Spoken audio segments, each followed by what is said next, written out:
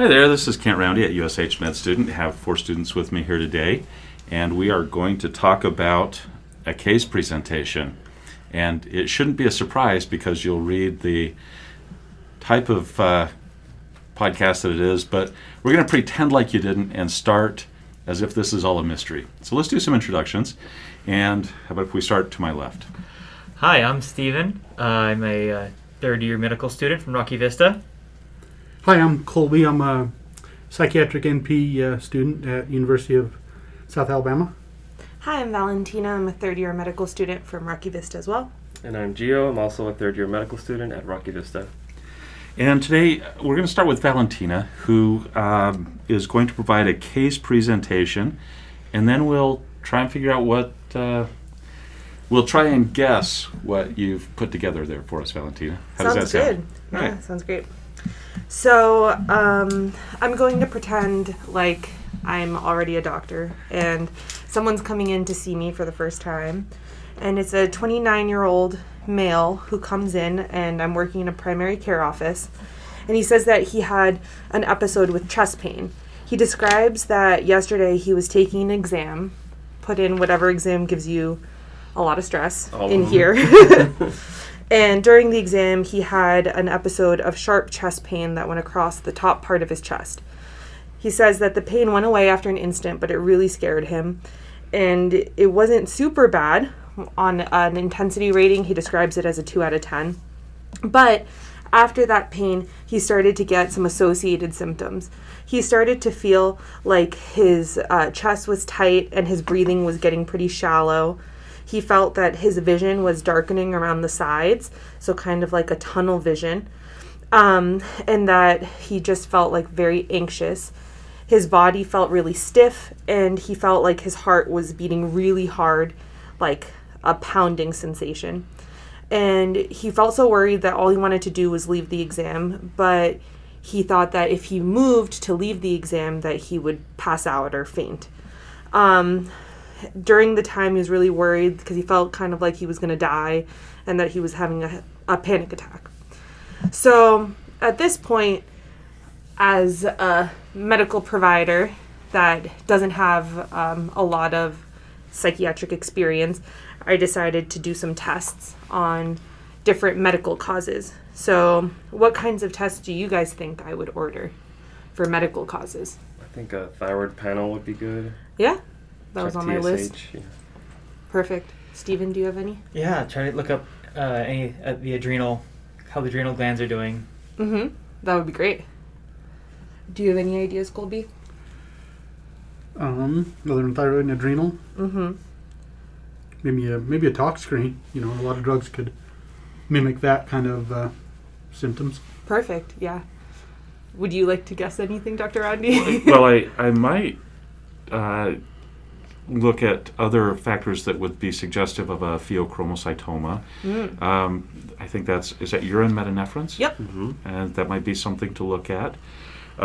Maybe if there were periods of lost time, so in conjunction with history, I might ask questions that would be suggestive of referring for an EEG.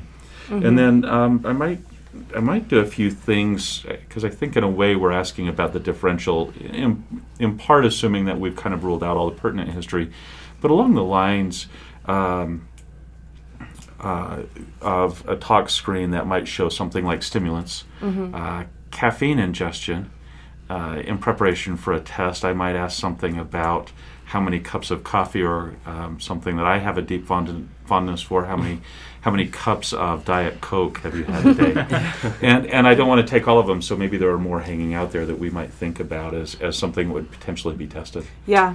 So the 2 additional tests that I thought of ordering, just because anytime someone comes in with chest pain, an EKG is a really good, cheap test to order. And then because of the respiratory symptoms, maybe a pulmonary function tests are pretty inexpensive.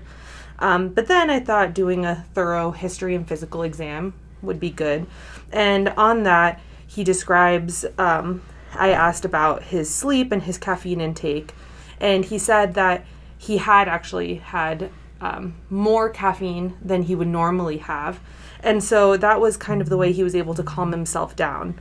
He felt that maybe this could be due to the caffeine, and that was kind of his way of calming himself down and making him feel less stressed about it. But he still had a significant amount of distress about what could happen in the future and if it could happen again. So in this case scenario, I was a bad doctor and I didn't do anything, and I sent him out into the world. He comes back 2 months later, and he's still terrified of having another attack. And because this has been causing him so much distress, he stopped going to school because he's worried that it could happen again. And now he's coming to see me because he thinks that he wants to drop out of school because he doesn't want to do this anymore. At this point, I've described a very DSM characteristic diagnosis. So does anyone know what I'm going for? Well, it sounds like you could be leaning towards a panic disorder type of Wow, diagnosis. good job, Gio. Not a lot of mystery here, is there? Hey, let's get together and talk about panic disorder. Okay. How are we going to do it so it sounds like a mystery? I don't know. And then suddenly we start panicking. So panic disorder, I want to now, based on this case, I want to focus on 3 or 4 things today. The next thing I'd like to do is talk about the diagnosis, how the diagnosis has perhaps changed a little bit with the DSM-5 from the DSM-4 TR, if anybody's aware of that, and kind of the unique characteristics of the diagnosis. I think one of you kind of said, hey, let's do a history dive and see where this comes from. How did we sort of learn about panic disorder? What do we know? And how did we start to build these names around it and so forth? Or something completely different. We didn't talk a lot about the game plan on this before, so it'll be as much a mystery to me as it is to the listeners today. And then I think treatments, and we have a couple of surprises up our sleeves in terms of treatments. So don't turn the podcast off early. And then lastly, test questions. And then to kind of sum it all up, high-yield facts that we think might be important to end with. So let's go ahead and get back to diagnosis now. We've talked about this being a fairly classic DSM-5 presentation of panic disorder. And I think one of you had the assignment of talking about the criteria for diagnosing panic disorder. You got that, Gio? Yeah, so there's a few important things. One of the big ones is definitely like a timeline. So it was important in the vignette that you said that he came back like 2 months later. So an important detail you'd want to know is if throughout those 2 months was the patient still worrying about either a recurring attack, quote unquote going crazy, or some kind of consequence of the panic attack like a heart attack. But the DSM specifies at least 1 month or more of that. So in addition to that, the patients can experience like a recurrent episodes that are largely unexpected, and they can happen multiple times a day, or they can happen just a few times a month. And then another important factor is changes in behavior. A lot of times, let's say if somebody was to go shopping at Target and they had a panic attack, and if they started to avoid going to Target, one of their favorite stores or something, then that would be an avoidance behavior. And that could also lead into, or is related to, a sensation common with panic attacks is agoraphobia. So it's when you feel kind of trapped somewhere where you can't get help or you can't get out. And that can get worse for patients too. But a lot of the important factors also to meet the criteria is you have to have at least 4 out of about almost 13 symptoms. Mm-hmm. And there's actually a little mnemonic that I saw in first aid that I want to share, and it's called DAPANICS, D-A and then panics. DAPANICS, Yeah. got it, okay. So we should go through that. So D is for... Can I jump in before you get there? So I want to back up just a little bit, and that is to summarize what you've said up to this point. And what you've said essentially is there are 4 big criteria for the diagnosis of panic disorder. The first is you have to have panic attacks, and you're going to describe those with DAPANICS in just a moment. Mm-hmm.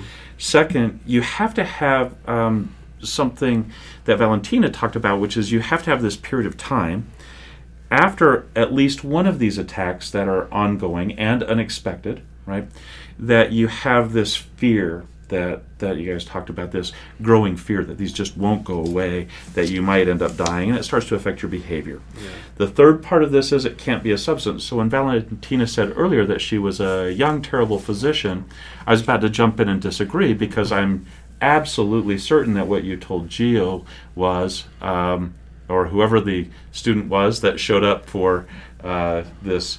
Sorry, Gio, you're right at my right here, and I just assume that the two of you were role playing. So you tell the student, gosh, maybe cut down on your caffeine intake and then come on back. And so that might be a reasonable way to know for sure whether this is panic attacks or not, right? So getting rid of the substance possibility. And then lastly, the other exclusions are social anxiety, OCD, PTSD, and separation anxiety. So what's interesting is you can have this kind of a presentation with those four, but those would be considered to be more significant in the hierarchy of the diagnosis. So based on that, now the thing that becomes kind of most interesting about panic attacks is the way that our body responds to that. And there's, as you mentioned, these 13 ways that the body seems to respond.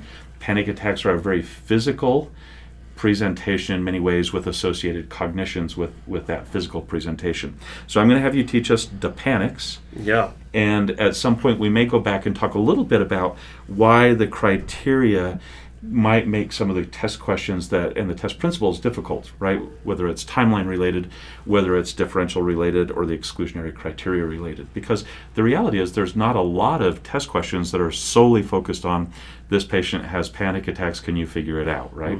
All right, so let's hear Depanics.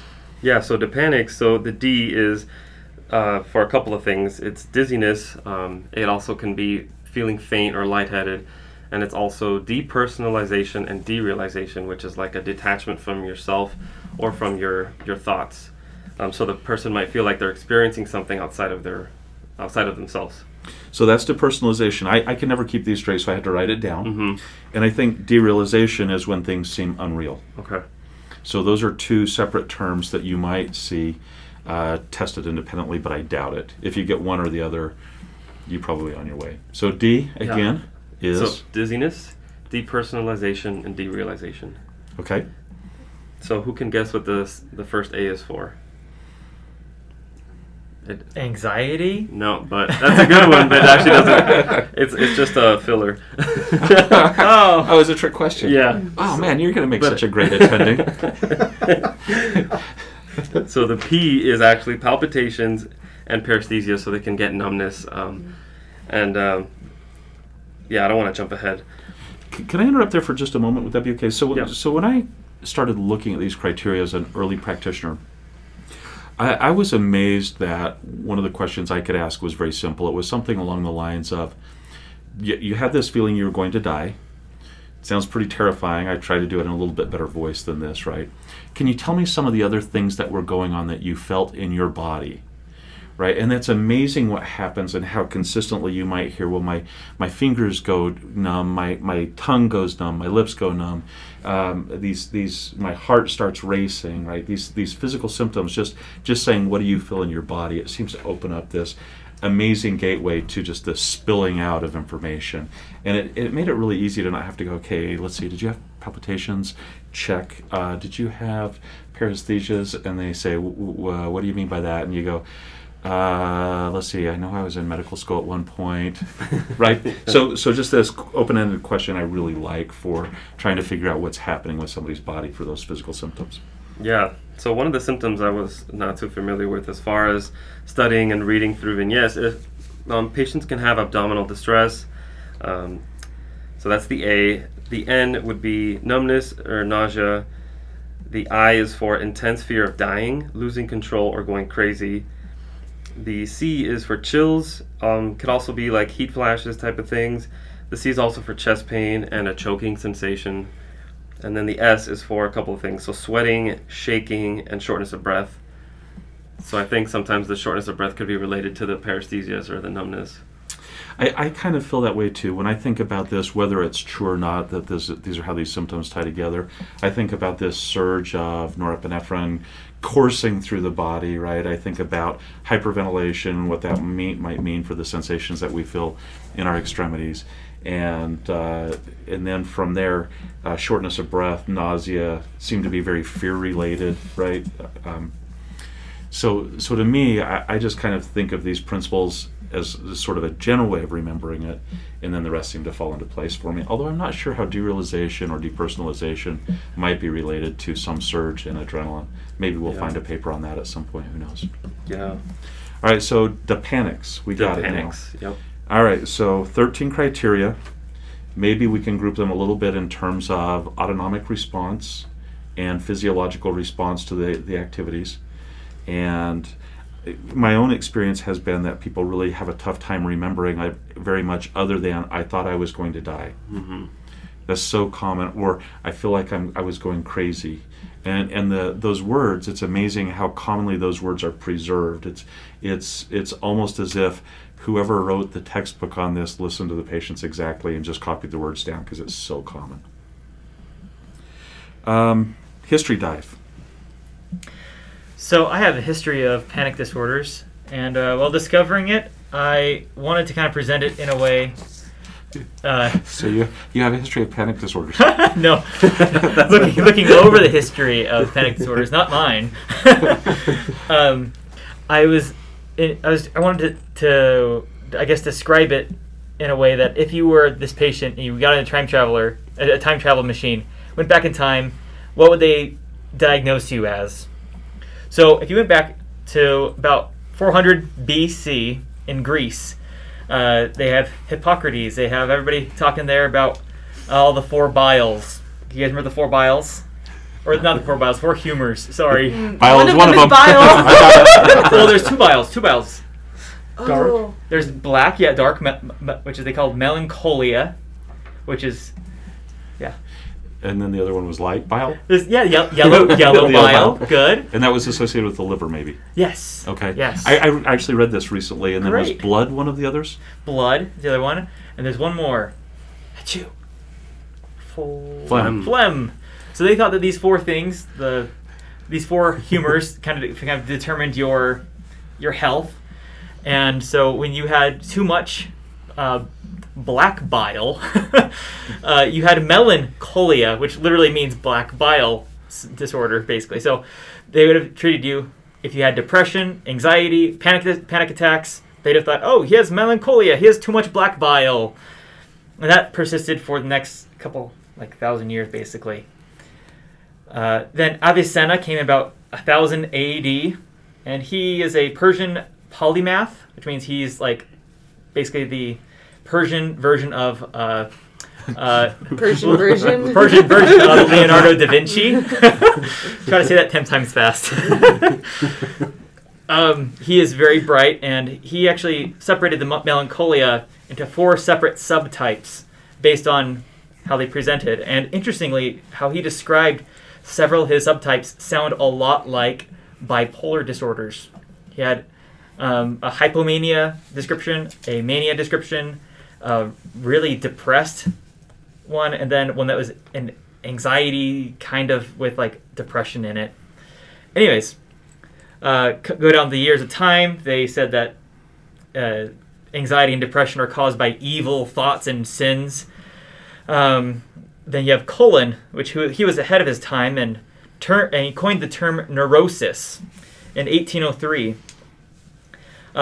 His idea of neurosis, which kind of covered anything that was any dysfunction in someone's brain or their mind, where they'd focus on something too much, or they eat too much, or have too much anxiety or panic attacks. It finally caught up, and people in the mid-1800s said anxiety was caused by a sympathetic nervous system dysfunction.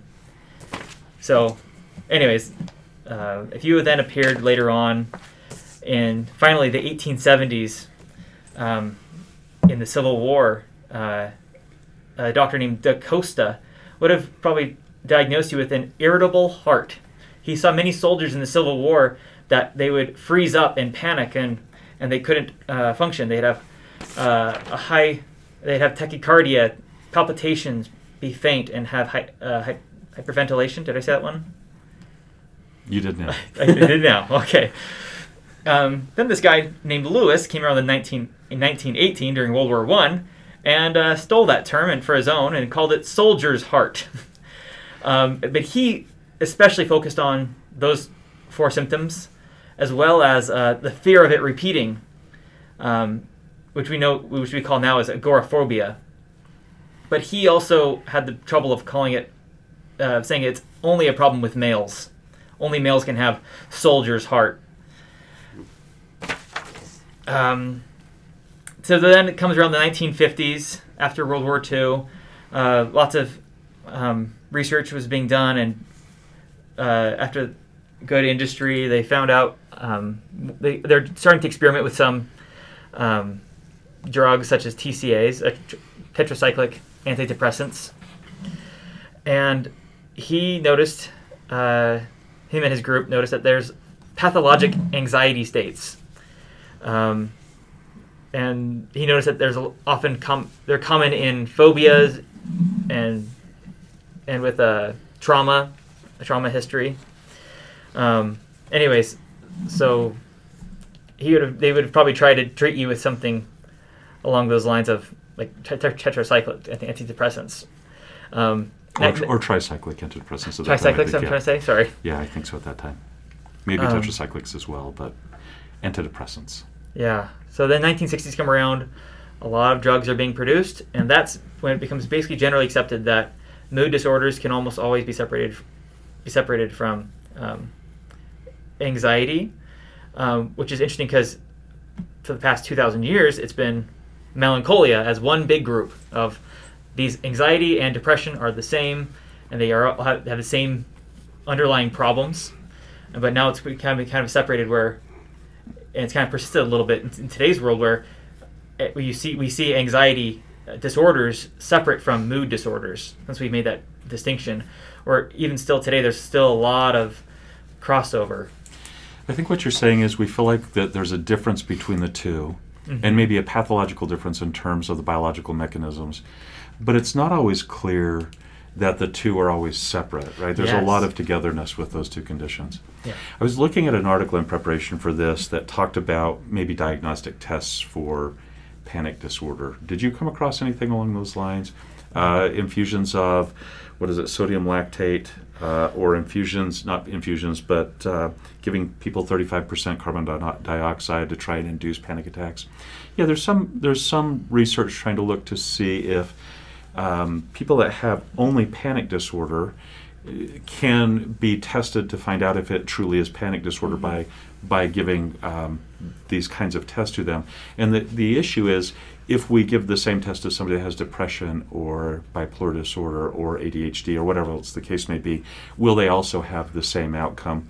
And I didn't finish the article, but I think it was headed to the idea that perhaps we could use 35% carbon dioxide as a test to identify who truly has this condition that would be biologically on some level different than depression and anxiety. And I think that's where we're headed overall, right? That mechanistically we're maybe more specific than we were 4,000 years ago, 5,000 years ago, I hope. I wonder what that be like for a patient to go to their doctor and be like, oh, I'm going to get this test today.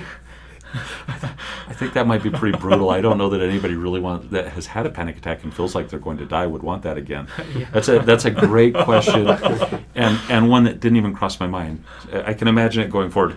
So, Dr. Stephen, yes. What you want to do is see if you can make me feel like I'm going to die again. You're going to make my heart race, my fingers go numb, make me feel like it's the worst thing ever happening, and you're going to make me go crazy to see if I really have the problem. Yeah, you ready? Here we go. Boy, that would be tough. Good point. Very, very. I'll be here. I can give you a hug. It's okay. Oh no, COVID. Sorry, never mind. And boundaries. All right. So, interesting dive into the history. Did you come up with anything that talks about what we think the etiology of some of the symptoms of panic are? For example, is it an autonomic change? Is it some of the, is it some sort of mechanism in the brain, or did you see anything that spoke to that in your history dive? No, I didn't get to anything much past the 1980s, which is where truth kind of starts coming unveiled. I feel before that, I would say everybody was pretty consensus on the idea that either the bile was out of whack, or they thought the sympathetic nervous system was overreacting. I want to jump back just a moment ago. So I asked the question about depersonalization and derealization, about how I couldn't make that fit a noradrenergic state change. And of course, with 4 different iPads / iPhones / computers sitting here, Valentina, you came across something that says what? Yeah, so there was a 2002 paper by Mauricio Sierra et al. And basically they tested through skin conductivity, and they found that there was a link between autonomic response and they did specifically, depersonalization. Okay. So maybe we can tie all of those things together, as symptoms essentially of an autonomic change. Yeah. Also, I remembered with the lactate infusion that you were talking about earlier. Mm-hmm. I saw an Anki card about it, and I couldn't really remember the details, so I looked it up. But basically, there's a theory that the reason why, because it sounds strange that a lactate infusion, having increased sensitivity to that, is a predictor of who has panic disorder and who does not. But there's a theory that it's because the amygdala is sensitive to lower pHs, and the amygdala is the brain region involved with a lot of the fear responses. So it makes sense why a lactic acid infusion, which would lower the pH, would make the amygdala maybe hyper-responsive in someone who has a predisposition to have a hyper-responsive amygdala. Anyway, I thought that was interesting. And I think CO2 would do the same thing. Exactly. I read, or I saw something, there was a physician, and I don't remember if it was Klein or not, who seemed to think that it was the choking fear response, right? So maybe an aberrant response to, I'm choking to death, I better fight for my life, right? But I didn't see anything that kind of backed that up, other than this link between the amygdala and the changes in pH. Yeah, super interesting. It is fascinating stuff. Oh, go ahead, Joe. As far as like etiological cause, I just saw mentioning that genetics could play a role in it, and if you have a first-degree relative with panic disorder, then you're more likely to have it. Other than that, I just saw psychosocial stressors and history of child's physical or sexual abuse. I saw that as a risk factor as well. Yeah. I don't know that the risk factors are tested on very commonly, are they? For the principles that are tested for the shelf exam? Not to my knowledge. Yeah.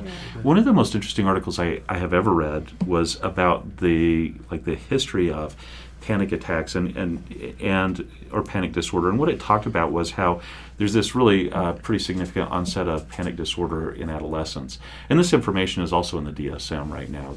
That information is made it there, and that a lot of people have that onset in adolescence, particularly young women past puberty. And it seems to kind of escalate through the 20s. And then there's kind of another group of people that show up with panic disorder sort of in the mid-20s. Median is early, 20 to 24. 20. Yeah. And there's really not a difference between how those symptoms seem to manifest or the morbidity associated with those disorders. So I was intrigued that we seem to have what looks like 2 different kinds of panic disorder, but gosh, you can't really tell the difference when you look at somebody, right? I want to talk about treatments for panic disorder. And let's see, Colby, is that you that had treatments? Yeah. All right, let's see what you got for us today. Pharmacological first, I guess. Yeah, let's start with pharmacological. Okay, so there's 3 SSRIs that are approved. Fluoxetine, paroxetine, and sertraline. And I think they're all approved for acute treatment panic disorder too. So I didn't realize there was a difference in the labeling. That is pretty cool. I saw that in there, and I thought, because SSRIs, the standard thing is give them 2 months and it'll work, but this is something. It's interesting because if you talk to a lot of people that will take SSRIs for anxiety, and I'm stepping clear out of the literature at the moment, and I'm not going to try and say that this would have anything with shelf. But my experience has been that there are a lot of people that can take an SSRI and almost immediately feel better from anxiety. And I've always been surprised by that because, of course, when we talk about treatment of depression, it's sort of you got to give it at least a month before you know if it's working kind of thing, right? Well, anecdotally, I've talked to patients too that have taken it, and a day or two later, they feel that energy, that activation, and they're like, "Oh, is this?" And you have to kind of explain to them, "Well, this is expected. This will go away. You're not going to be this." Almost that anxiety they get from it. Or the lack of anxiety from it, right? Yeah. Because there does seem to be some effect. So 3 SSRIs, fluoxetine, paroxetine, sertraline. Yes. And then SNRIs. SNRI, venlafaxine, Mm-hmm. XR, which I guess makes sense. That's the one that acts like a SSRI at low doses, right? Mm-hmm. So pretty similar. You start seeing the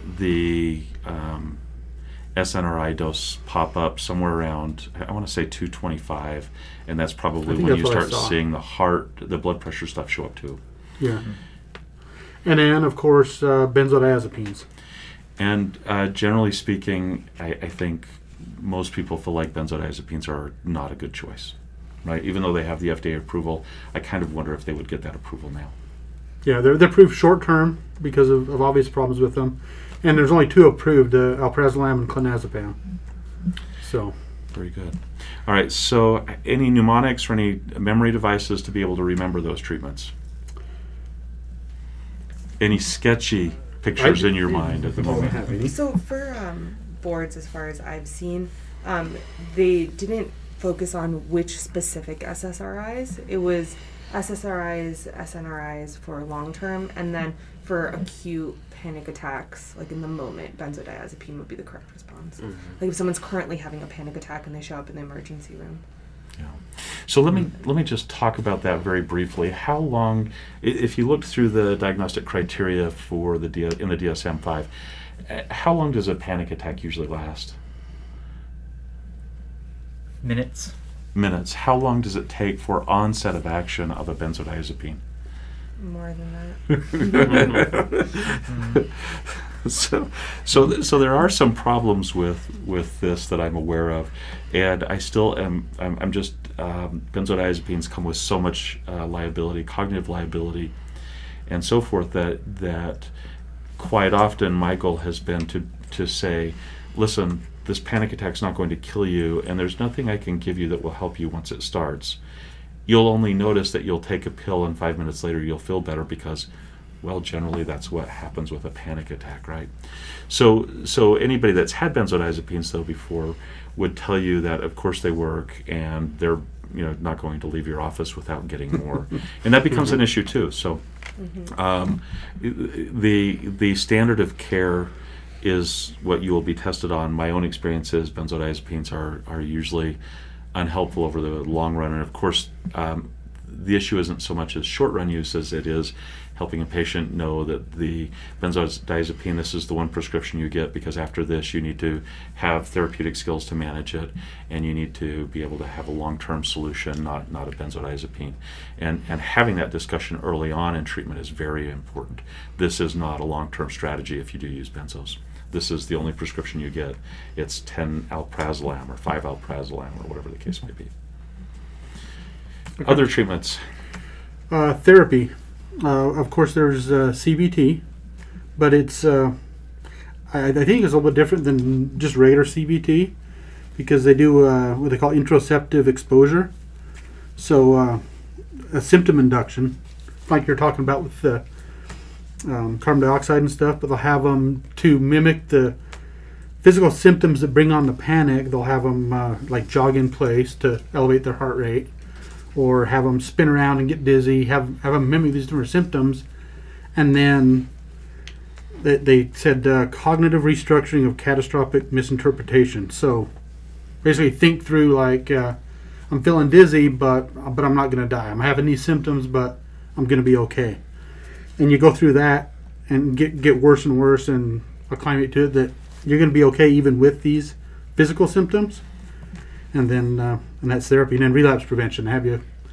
They have therapy less and less often, and you come back for kind of just a refresher, I guess, once in a while. So CBT is a wonderful treatment, and in fact the B in cognitive behavioral therapy is originally was these kinds of behavioral experiments, and the whole goal is we're going to think about these things and prove or disprove your conclusions. Panic attacks have a lot of incorrect conclusions associated with them.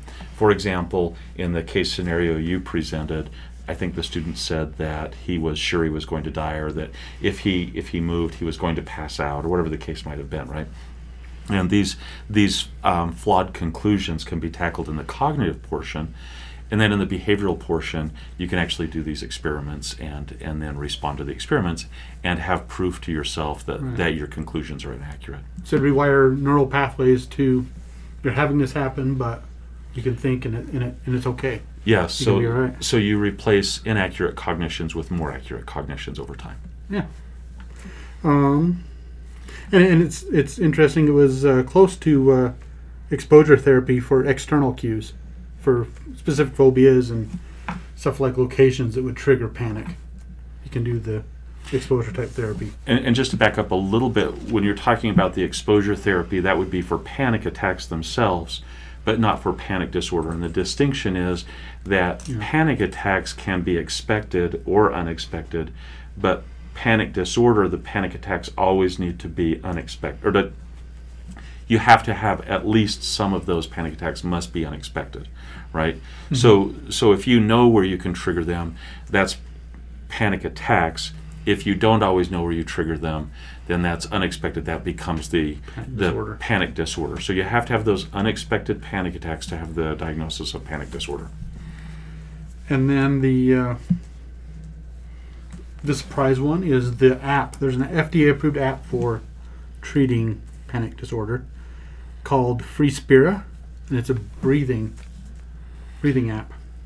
I don't know. I didn't get to look at it too much, but on their page they said it's because it's hard to get a 9-year-old to do CBT. Yeah. So there's an app for Yeah, that. makes sense. And did you see outcomes associated with the app? So this is an app that has FDA approval, just to be clear. There's not a medication that's produced. There's not a therapy that's delivered in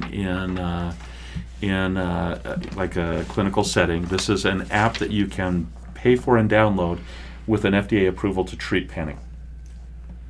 Is that the way this works? Yeah. Okay. And then it looks like, I think, Gio, you said that there was another app that was anticipating FDA approval in the near future. Yeah, it's called Headspace. So it's breathing techniques as well as meditation techniques and practicing mindfulness. What's interesting is that these would require like randomized controlled trials, it seems like. So it might be one of the things we look up in the future. So I found the FDA study on FreeSpira. So they did a single arm unblinded, because I think it'd be pretty hard to blind you if you're using the app or not. And they used it primarily with PTSD. And they found that the primary effectiveness hypothesis was like in 50% of the participants. And 2 months post-treatment, they found that the proportion of responders was 93%, with a confidence interval between 77 and 99%. And a rate of remission was 48%. I think those numbers are pretty favorable to SSRIs, maybe even a little bit better. That's interesting. Not randomized controlled, but very good data. Let's see, test questions. What are the principles that are tested most commonly? And I don't know who tackled this. I know you've all had your chance to jump in. But what are the principles that are tested on panic disorder that we need to be aware of? Basically, we kind of mentioned one earlier. In an acute situation, a patient coming to the ER and having a bunch of the symptoms that we described, and then they love to ask, like, what is the appropriate treatment? So in that case, maybe As benzo. much as I hate it, Yeah. a benzo is the right answer. Benzo, yeah. But for long-term maintenance, you'd want to think SSRI. Go ahead. One thing I found was a common distractor, well, 2 of them. The main one that can be really difficult is social anxiety. And then the other one to differentiate it from is avoidant or agoraphobia, because you can have symptoms of agoraphobia due to the panic disorder, but it's due to a different cause. So the overlying diagnosis would actually be panic disorder with parts of it that are agoraphobia. And avoidant would be it is also distinct because you don't have these anxiety attacks, right? So those distinctions. And then for social anxiety, you would have more of a vignette that describes a patient getting anxious in these social situations specifically, and not different panic attacks at different situations that aren't always socially ingrained. Or in other words, that expected panic attack as opposed to the unexpected panic attack and always associated in that social situation. Mm-hmm. Yeah, that was when I was looking at the when we talked about test questions earlier. I think we only came up with a couple that were panic disorder. And Stephen, I think you did the search on that in the database too, right? Did you come up with other panic disorder questions? You guys kind of nailed it already. It was really just down to the ones I found, at least from AMBOSS, were differentiating it from panic disorder, general anxiety disorder, social anxiety disorder, specific phobias, and agoraphobia being one of those, and actually substance-induced anxiety disorder. And those are kind of interesting to kind of look for because they could trick you up if they're like if they just include somewhere in that stem that they have needle marks on their arms, or if they seem intoxicated or some kind of signs like that, then you have to, if they have mydriasis or something along those lines, you're going to be cued into thinking of a substance use anxiety. And again, I thought social anxiety was probably the big one. I want to jump over to something that has changed in the last number of years. So in the past, when we talked about agoraphobia with our students, it was panic disorder with agoraphobia or panic disorder without agoraphobia. And interestingly enough, those are now two different diagnoses, right? And I want to just cover the criteria for agoraphobia quickly. Did anybody look at that at all? No. So, Stephen, you did a little bit. Briefly, yeah. But agoraphobia is the fear of being enclosed in an open public space or crowds or just simply being alone. Yeah, there's actually 5 specific situations that would meet the criteria. The first is being in an open space, a closed space, lines, outside the home alone, or in public transportation. And then there's this fear of being unable to escape that situation, I think is the way that kind of comes down to, those 5 situations. And you have to have 2 of those 5. And it almost always provokes fear to be in those situations. Again, that fear could cause a panic attack, but that wouldn't be panic disorder unless there were also unexpected panic attacks. There's a lot of avoidance associated with that, and I think you spoke to the issue of avoidance with the avoidant personality disorder, Valentina, and the fear is disproportional to the risk, right? We're absolutely certain that if we're at a venue in Vegas that we're going to be shot at from a hotel window and everybody will stampede us, and we're certain that will happen no matter what, and yet the odds of that happening again seem to be relatively lower, right? It seems like the steps to take care of that. It also has to last 6 months, and it has to affect social and occupational functioning and more, and it's something that would normally be beyond the condition that might cause you to avoid those spaces. And I think it mentioned things like irritable bowel, where you were worried about being close to a bathroom. So you'd have to have something beyond just what would normally be associated with the condition. And then one of the things that I thought was really interesting about this, and I don't have any idea why, most of this made sense to me. Yeah, look it up, guys. This is fascinating to me. So we mentioned the exclusionary criteria, in other words, the hierarchical nature of social anxiety disorder, PTSD, OCD, and is there one more? Separation anxiety, right? We mentioned the hierarchical nature of those, that if those are present, then you really just can't diagnose this because we assume that it's part of that bigger diagnosis. But there's one diagnosis one exclusionary diagnosis in agoraphobia that I was surprised by, and it made some sort of sense, and that is body dysmorphic disorder. And I assume it has something to do with the fear of being in spaces where somebody might see how horrible you look, right? Or how horrible you feel like you look to other people is what I should say. And so I was kind of surprised by that. Yeah, it's surprising, but it makes sense now that you said that. I assume that that's the reasoning, but I didn't read that. It's pretty specific. A very question specific to ask. when you're talking to somebody about it. Yeah. So Are you afraid to be there because you're afraid to be there, or because? Again, I think it goes back to the open-ended questions that I'm getting to where I enjoy those so much more. They tell me so much. I think you guys have watched that in our interviewing style. It lends itself very well to motivational interviewing. But I think the question I would ask is, tell me why you're afraid of going out into those spaces. What is it that really is terrifying to you? And that would then, instead of me trying to guess what it is and check things off the list, I can just hear it. And instead of asking 7 or 8 yes/no questions, I can get one question that brings the buy-in of the conversation and hopefully get the answer that makes the most sense. And I think usually you would see patients that have agoraphobia in a clinical setting. Typically, they would generally not be wanting to hide information from you quite as much, right? They generally, I think they're going to be more willing to tell you their experience as accurately as they possibly can, which is a little bit different than our patients with schizophrenia who are afraid of admitting that they're hearing voices. So I think the report would be more likely to be accurate. All right, let's close it up. We're oddly enough, almost all these podcasts last about 45 to 50 minutes. I've noticed that it doesn't matter what we're shooting for; they just seem to go that long. But let's tie this up. First of all, I very much appreciate this. You guys did this podcast with roughly an hour and a half notice. Some of you scoured Anki decks. Some of you scoured other resources. Other modalities. And yet I think we had a very interesting discussion about something that we wanted to have kind of this very straightforward case presentation and not go down the proverbial forbidden phrase rabbit hole, right? And I think we did a good job. So close to finishing the podcast without it. But I think we're saying we didn't do that, right? I think that's an okay, and I'm really happy with the way that I think this is probably a fairly high yield discussion, even though it doesn't seem like this is a topic that's tested a tremendous amount.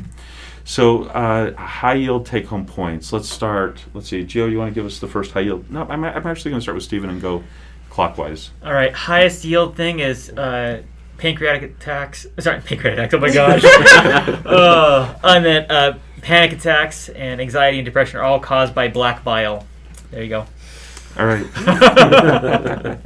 I'd just say be careful with the side effects on your medications, even SSRIs.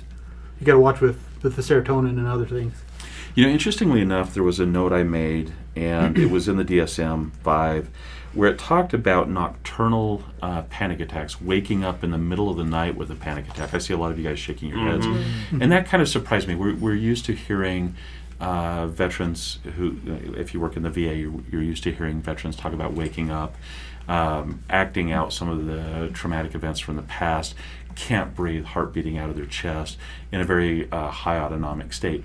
But to wake up outside of that scenario, I wasn't very familiar with that. So nocturnal panic attacks would be almost by definition unexpected, right? So unexpected panic attacks.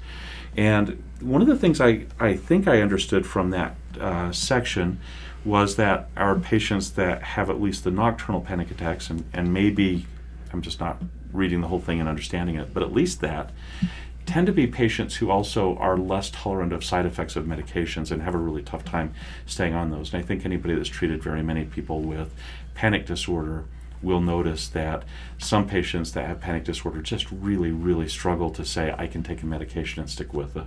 And you kind of, on our end, I think we assume, rightly or wrongly, that if you could just get them to take that medication, it would work. But there might be something about wrong medication for the biology that we just don't understand yet.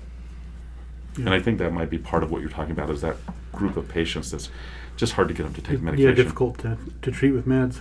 Although benzodiazepines usually are tolerated by that group, and that's where you run into that long-term benzodiazepine that somebody has been forced into a corner, presumably, had no other options. They were trying to help the patient, and then you inherit that patient, and it's...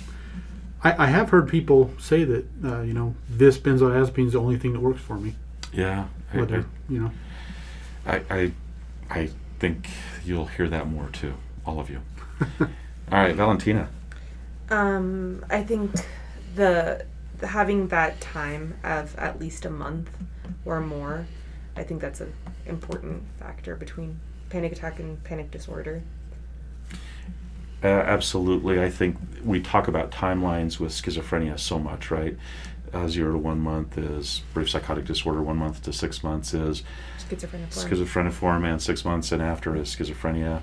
But we don't seem to pound that same concept here, which is you have to have that ongoing, not feeling of dread, that's not quite the right word, but that ongoing distress, feeling that you have something medically wrong. It persists after some panic attack where you just know that things are no longer the same. You don't feel right. You feel like you're broken. You now are going crazy, whatever the case may be, however that's described, right? And that month of those symptoms are very important to catalog in terms of the diagnosis. Very well done. Yeah, so lastly, you have to know the common symptoms that present with it, so don't forget the panics. The panics. Don't forget the panics. Where are you from again? Miami, Florida. Would somebody say, I got the panics, man? And They could say that they're downtown. all right, so Gio from downtown Miami says, don't forget the panics, man. All right, on that note, thank you very, very much, everybody, for a podcast that I think will be very helpful in terms of anxiety, something that we haven't tackled in the past, and I think something that's very helpful. And on that note, team out. Team out. We did it better this time.